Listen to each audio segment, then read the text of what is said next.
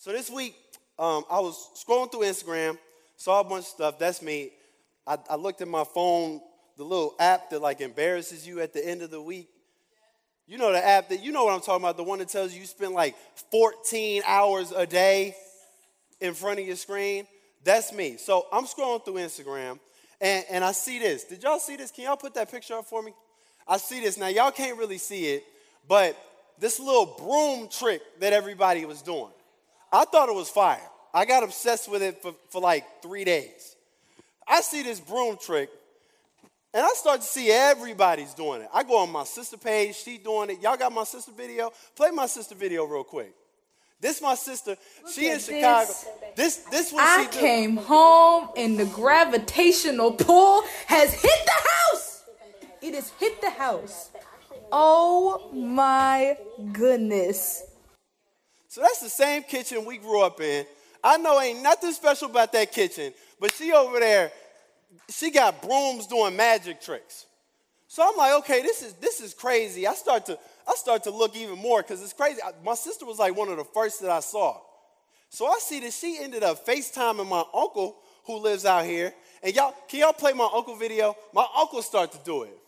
Now the next thing, because play my uncle video. On his own. My mom called me and said it was happening at our house. It's some gravitational pull today or something. That's crazy, huh? What you think, Ivy?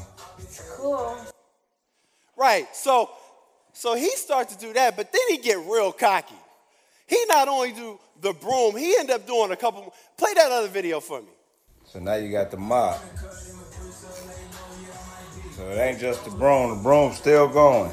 You go to the broom. Turbo around that boy. J. Ivy. Great. So he's loving this. He starts standing up everything in his house. And what does he do? He tags his friend Erykah Badu, and he tags his friend J. Ivy. Now, if you love soul music, you know who Erykah Badu is. If you love poetry, you know who J. Ivy is. He sends it to them, and this is what Erykah Badu posted. Go to Erykah Badu picture. This Erykah Badu living room. She posts this, and then I start to see it really go viral. Everybody's doing it. I see Preston Hill Perry, another poet, he doing it. J. Ivy was doing it. Everybody was doing it. Elevation Youth. Everybody was doing this. So I go to the crib, and I'm like, all right, let me go ahead and make my video. Let me actually get some help. Now, I embarrassed myself. So I'm going to need one of y'all to show me how to do it. Can somebody come to the stage for me and show me how to do it? Let me get Dill. All right, come on. Let me get Dill.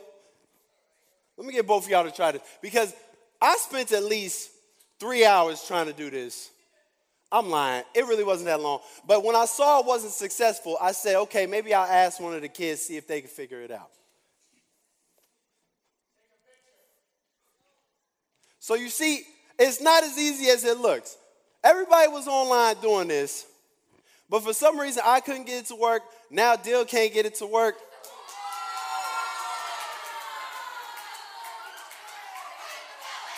Yo, listen. That, I'm going to be honest, that wasn't supposed to happen. Because I couldn't figure it out. I'm actually going to see how long this stays. But let me just tell y'all, hey, put your hands together for Dill. That was amazing. Let me just tell y'all, I spent so long trying to do this and couldn't figure it out, and Dill just did it. And when I called my sister, she was like, Christian, I don't think you understand. Everybody was doing that yesterday. Like, I don't even know if you can still do that. The gravity is, like, different or something. Like, it's not even the same gravity. Like, on Monday, the gravity was like this, and now I don't even know if you could really do it. I'm like, dang, man, but that's crazy. Because with culture, something could be like this one day, but then the next day, you ain't even up on game no more. It's like it's always changing. And if we follow what people say and continue to follow culture, we might be ignoring what he say. I want to spend some time talking on this subject. If y'all taking notes, pull your phones out. If you're not taking notes, pull your phones out. We're going to take some notes. I want y'all to write down the title of this sermon. The title of this sermon is, That's What He Said. That's what he said. Now, if y'all got y'all Bibles, I want y'all to go to 1 Samuel, 1 Samuel chapter 15. And we're going to dive into that in a minute. Remember, the title is, That's What He Said. Let's pray real quick. Let's pray before we really dive in. Father God, thank you for what you said. Amen. Let's keep it quick. So, 2 weeks ago, we started this series called We Are Misfit. And the last time I came up here and spoke, I spoke about how Jesus was tempted in the garden, but the reason he didn't fall for any of the temptations or any of the tests was because God had already validated who he was before the temptations. He didn't fall because he knew who he was. And just like how God knows who he is and how Jesus knew who he was, we also know who we are. We are misfits. We go against the grain because it's the right thing to do. We are misfits. And the way that we pass the test that the devil will send our way is simply knowing we are misfits, we're different, we go against the grain. But the truth is, it's not always easy to go against the grain. I mean, it's fun to be a misfit when we focus on the fact that we're loved, when we focus on the fact that we're set apart and God views us differently. All that is fun, all of that is cool, but it starts to get a little bit complicated and difficult when we start to talk about what our role is as a misfit.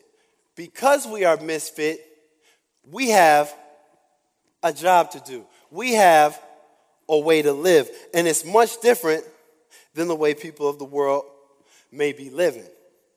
So we're going to talk about someone who had the identity of a misfit. Matter of fact, was given the identity of a king, but had a real hard time going against the grain. Matter of fact, he was following what everybody was doing. He focused on and followed what he saw, and he lost sight of what he said, what God said. So, like I said, chapter 15 in 1 Samuel chapter 15, in verse 1, it says, "And Samuel said to Saul, the Lord sent me to anoint you king over his people, Israel." Boom. Already, we get the identity. This dude named Samuel comes up to Saul and says, "Hey, by the way, God told me to anoint you king." Pretty dope, right? So he's king, but as king, you have a job to do. You have to lead Israel, and you have to obey the instructions of God. What this makes me think of is anytime the teacher will be in class after a quiz, and she'd be like, "Okay, everybody, trade and grade." Trade and grade? Yo, I used to hate trade and grade. Oh my goodness. Because I wasn't a student that got good grades. So anytime I had to trade and grade, I knew I was about to get embarrassed. Why? Because I'm taking my test that I know I ain't get none of the answers right, and I'm giving it to somebody else, and they have the power to check off everything on the list, and you know they're going to tell their friends, "Yo, y'all know Christian only got a 3 out of 15 on that last quiz." I used to hate trade and grade. But the reason why this anointing made me think of trade and grade is because this broom is really still up. That is crazy. The reason I hated trade and grade was because my info was out there. But truth is, that didn't matter because everybody in the classroom had to go by what the answer key said. So yes, they might have had the power to check off wrong or right, read a question, okay, is this wrong or is this right? And they had the power to check it off or say that it was correct. But they had to obey under the authority of an answer key. So Samuel comes as Saul's answer key. He says, Yeah, you have the power to choose what's wrong or right in the moment, but I'm your answer key. God anointed you authority, but you still have to obey his authority. Yeah, you might be king, but he's the king of kings. So always be in accordance to what he's telling you to do. But let's see what Saul does. Verse 2, it says, "Thus says the Lord of hosts, I have noted what Amalek did to Israel in opposing them on the way when they came up out of Egypt.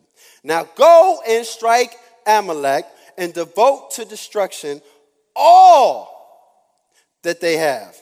Do not spare them, but both kill man and woman and child and infant and ox and sheep and camel and donkey." So in other words, kill everything. So let's see what Saul do. Verse 4. So Saul summoned the people and numbered them and tell him 200,000 men on foot and 10,000 men of Judah. And Saul came to the city of Amalek and lay in wait in the valley. Let's skip down to verse 8. Give me verse 8.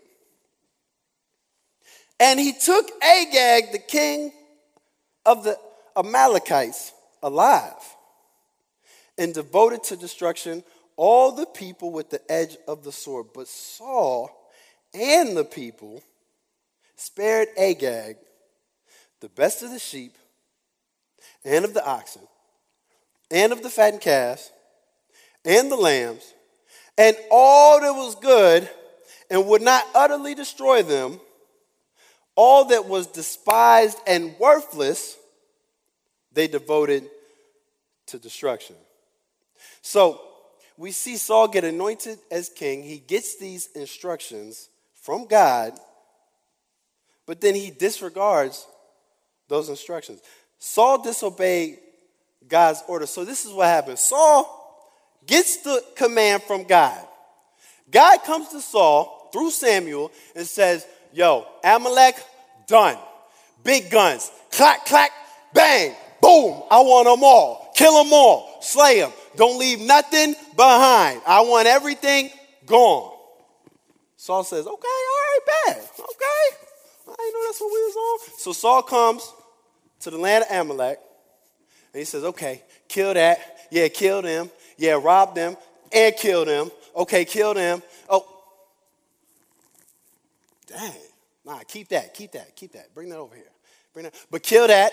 Okay, and kill this and kill. Okay, we keep that. That's cheap. That's about $400. We keep that. Come on.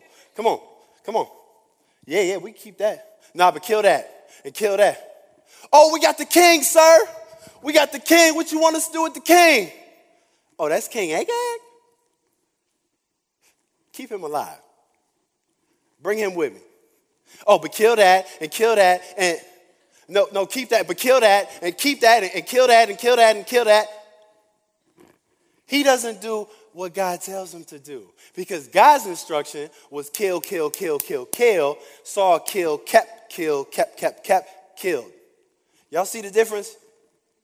Clearly, Saul had his own thing in mind. See, we are not called to follow what we see, but we're called to follow what he said. And he didn't follow what he said because he saw a better opportunity in his mind. So the first point, I want y'all to write this down. First point, Saul followed the paper. Instead of following what he said, Saul followed the paper. God says, slay everything. Saul goes, he kills some, he keeps some.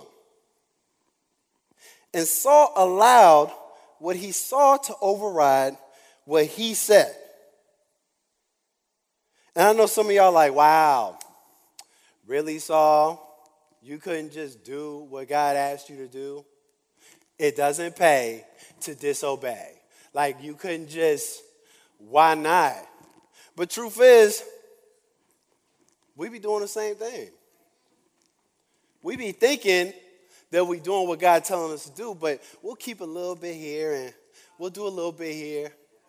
Oh, God, I ain't go on the website my mama told me not to go to. I was just watching this little movie. I mean, I know it's rated R, but I'm not on that website. Oh, God, we ain't do nothing. We was hugging or whatever, but we ain't go there. Oh, God, I know I'm supposed to give you 10%, but can I do it after I get the shoes and can you just take if we honest, are we being honest? A lot of us do the same thing. Let's go back to the text. Let's go to verse 10. Verse 10. Verse 10 says, the word of the Lord came to Samuel. I regret that I have made Saul king, for he has turned back from following me and has not performed my commandments. And Samuel was angry, and he cried out to the Lord all night. Verse 12. And Samuel rose early to meet Saul in the morning, and it was told Samuel, Saul came to Carmel. And behold, he set up a monument for himself. And he turned and passed on and went down to Gilgal.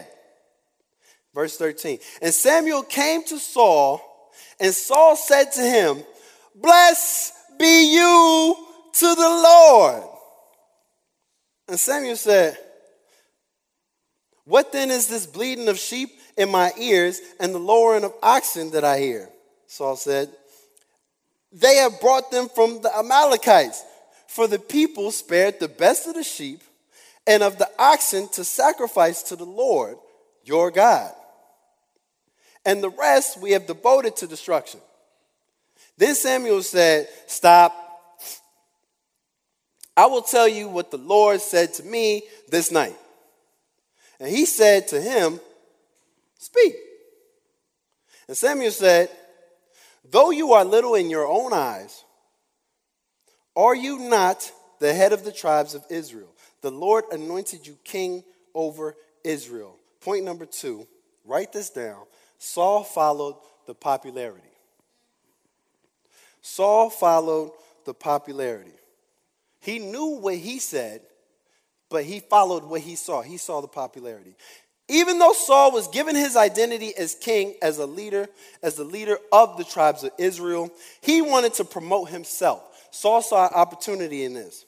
He said, if I kill everything, what I'm going to show my friends?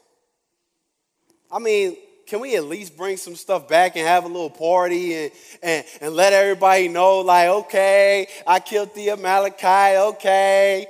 Can I at least, we could do it for God. I mean, it's God who gave them to us. We could do it for God, but why would we kill? We got to kill we ain't got to kill everything. I mean, we can kill them later after we make our money and we have our little party. Saul saw an opportunity because Saul's desire was to be admired. It wasn't actually to serve the Lord. He just wanted people to give him that popularity, to give him that pride, that ego boost. So he forgot what God said after he saw the opportunity to promote himself. Verse 12 says, Saul came to Carmel, and behold, he set a monument up for himself. So let's go to verse 20. This is Saul responding to Samuel. He says, I have obeyed the voice of the Lord. I have gone on the mission on which the Lord sent me. I have brought Agag, the king of Amalek, and I have devoted the Amalekites to destruction. But the people took the spoil, the sheep and oxen and the best things, but we devoted everything else to destruction, to sacrifice to the Lord your God in Gilgal. Saul was just he was trying to have this big super sacrifice so that everybody could give him the respect that he thought he deserved.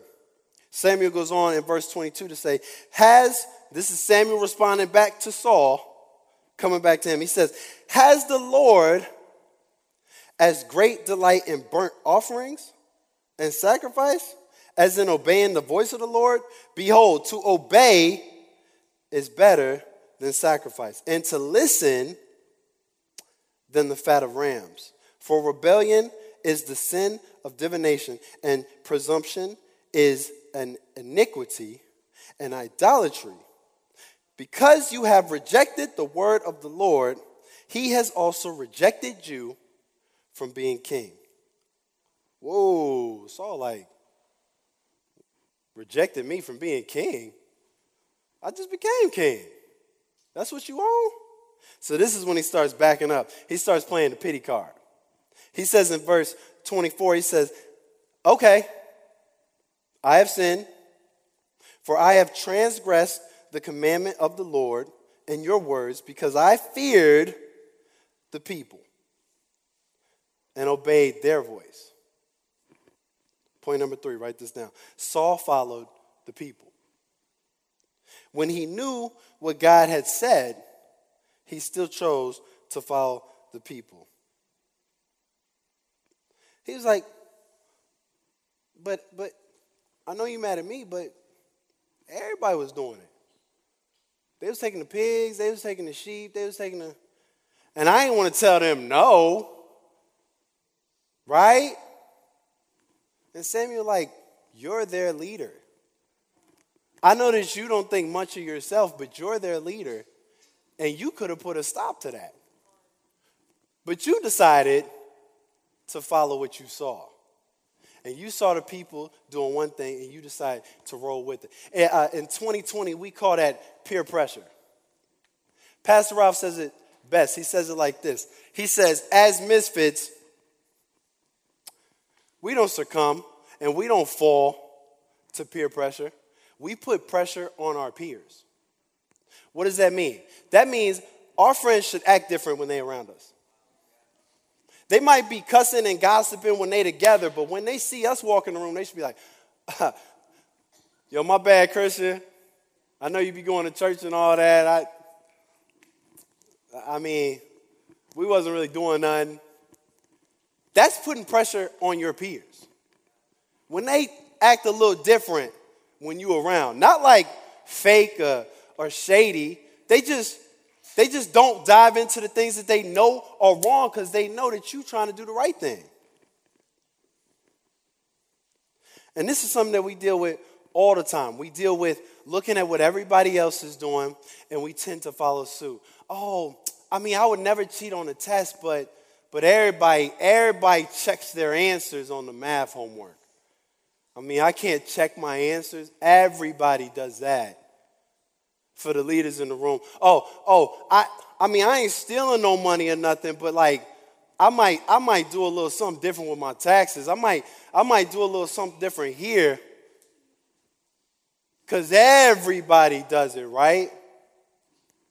But what Saul failed to realize is that he's not everybody. He's meant to be set apart. He's meant to do things different. But sometimes it's not easy to do that. Over Christmas break, I was driving with my mother, which is usually awful because she thinks everything is wrong. Hey, you should turn your turn signal on. I don't know why you're cutting in front of people. Why are you taking this way? This way takes longer. Oh my goodness, Christian, are you really going to play the music that loud? So you still cold? Oh, it's hot outside. And I'll just be going crazy. But she's my mother, of course, so I ain't saying nothing back. But one day she almost got to me. She said, Christian, why are you driving so fast? Why are you driving so fast? And inside I had to like hold myself a little bit because I didn't feel like I was driving fast.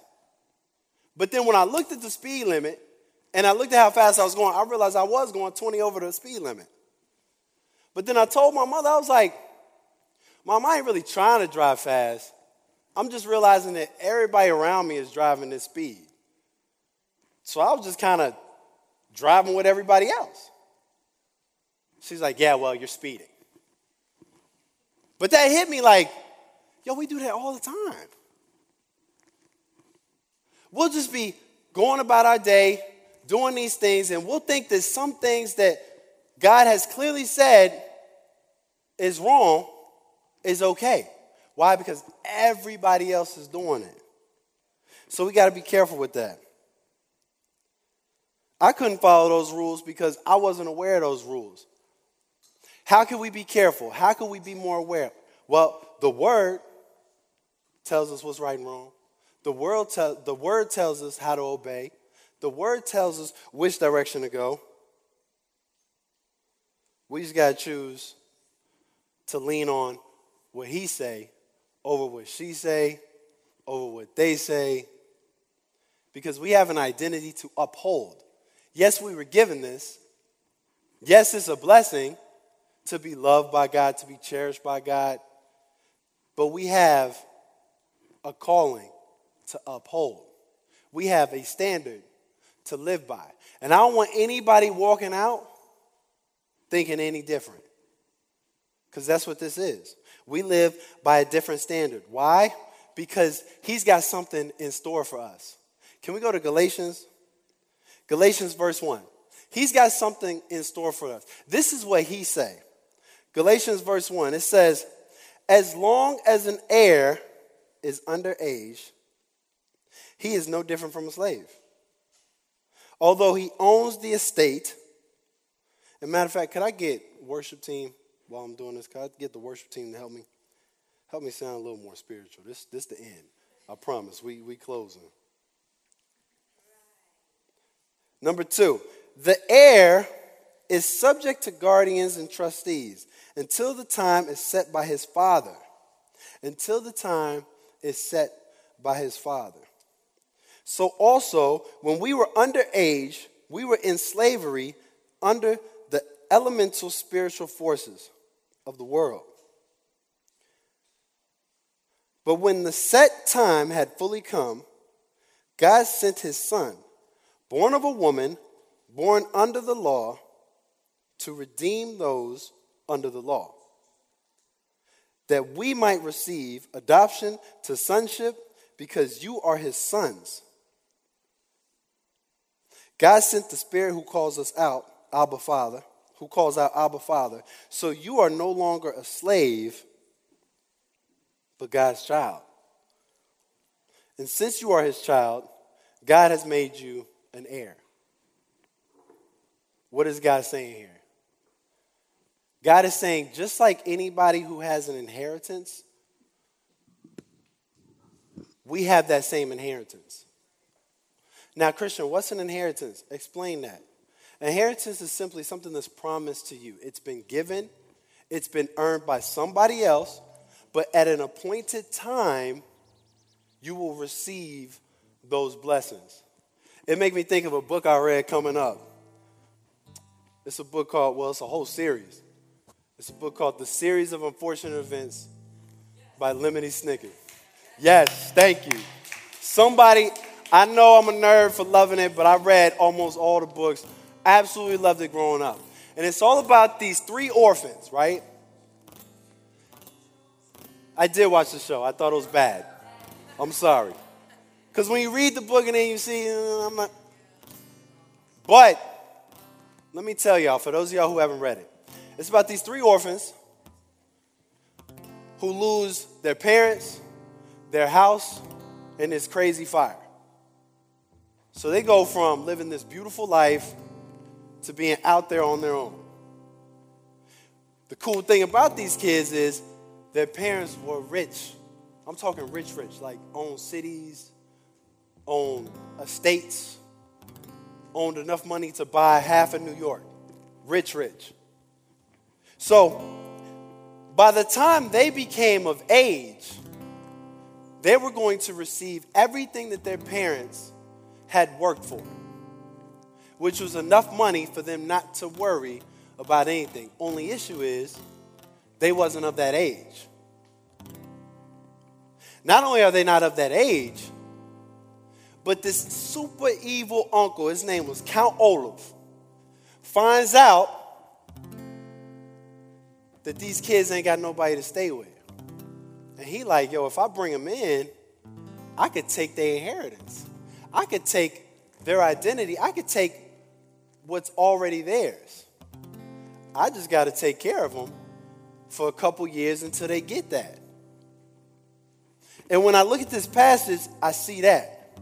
Because the passage talks about how we are an heir to a reward.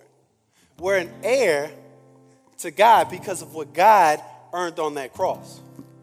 He died on the cross. He paid the price for all of our sins. So what are we an heir of? What are we going to get? True forgiveness and eternal life with him. That's our inheritance. But our thing is going through life until we get to the point where we get to be with him. Now, the only way that we could be with him is if we make a very, very important decision. We can't get the inheritance if we don't make this decision. With every head bowed, with every eye closed. In a moment, I'm going to pray for two people in the room. One group of people being that person who has never made that decision. That person who likes the idea of an inheritance, who likes the idea of being loved by God, but just doesn't quite know what to do to get that. If you're someone in the room who has not made the decision to follow Jesus Christ, I want you to pray this simple prayer. As a matter of fact, everybody could come on with me. Everybody could pray this prayer together. Just repeat after me. Father God, we thank you. We thank you. And we praise you. And we praise you. Lord, we believe. Lord, we believe that you died on the cross. that you died on the cross. Rose again. Rose again. After 3 days. After 3 days. We thank you. We thank you. For dying for our sins. For dying for our sins. And we thank you. And we thank you. That we'll see you again. That we'll see you again. It is in Jesus' name I pray and ask all these things. Amen. It is in Jesus' name. Now keep all heads bowed, all heads bowed, all eyes closed. I'm going to pray for the second group in the room. I'm going to pray for that group of people who, as they were listening to the story of Saul and his failures, understood and saw themselves within that story.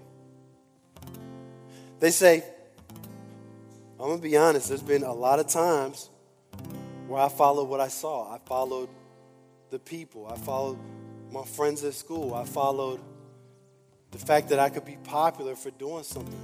I have followed other things other than you, God, and I only want to follow you. If that is you, I'm going to pray for you right here. Father God, I thank you for the fact that you are so loving and forgiving. Lord, we are not worthy even of this moment where we could ask for forgiveness. Lord, forgive us for every time that we have blatantly disobeyed you and followed the crowd and followed financial decisions and followed because we thought it might make us popular or cooler with our friends. We ask for forgiveness, Lord. We repent. Lord, we know that you love us, and we're grateful for that. Help set us back on the right track. Give us a hunger and a desire to find and dig deep into what you said. While everything around us is telling us what to do, how to act, Lord, help us only to seek you for every question that we have. You are Alpha, you are Omega. We thank you and we praise you. It is in Jesus' name I pray and ask all things. Amen.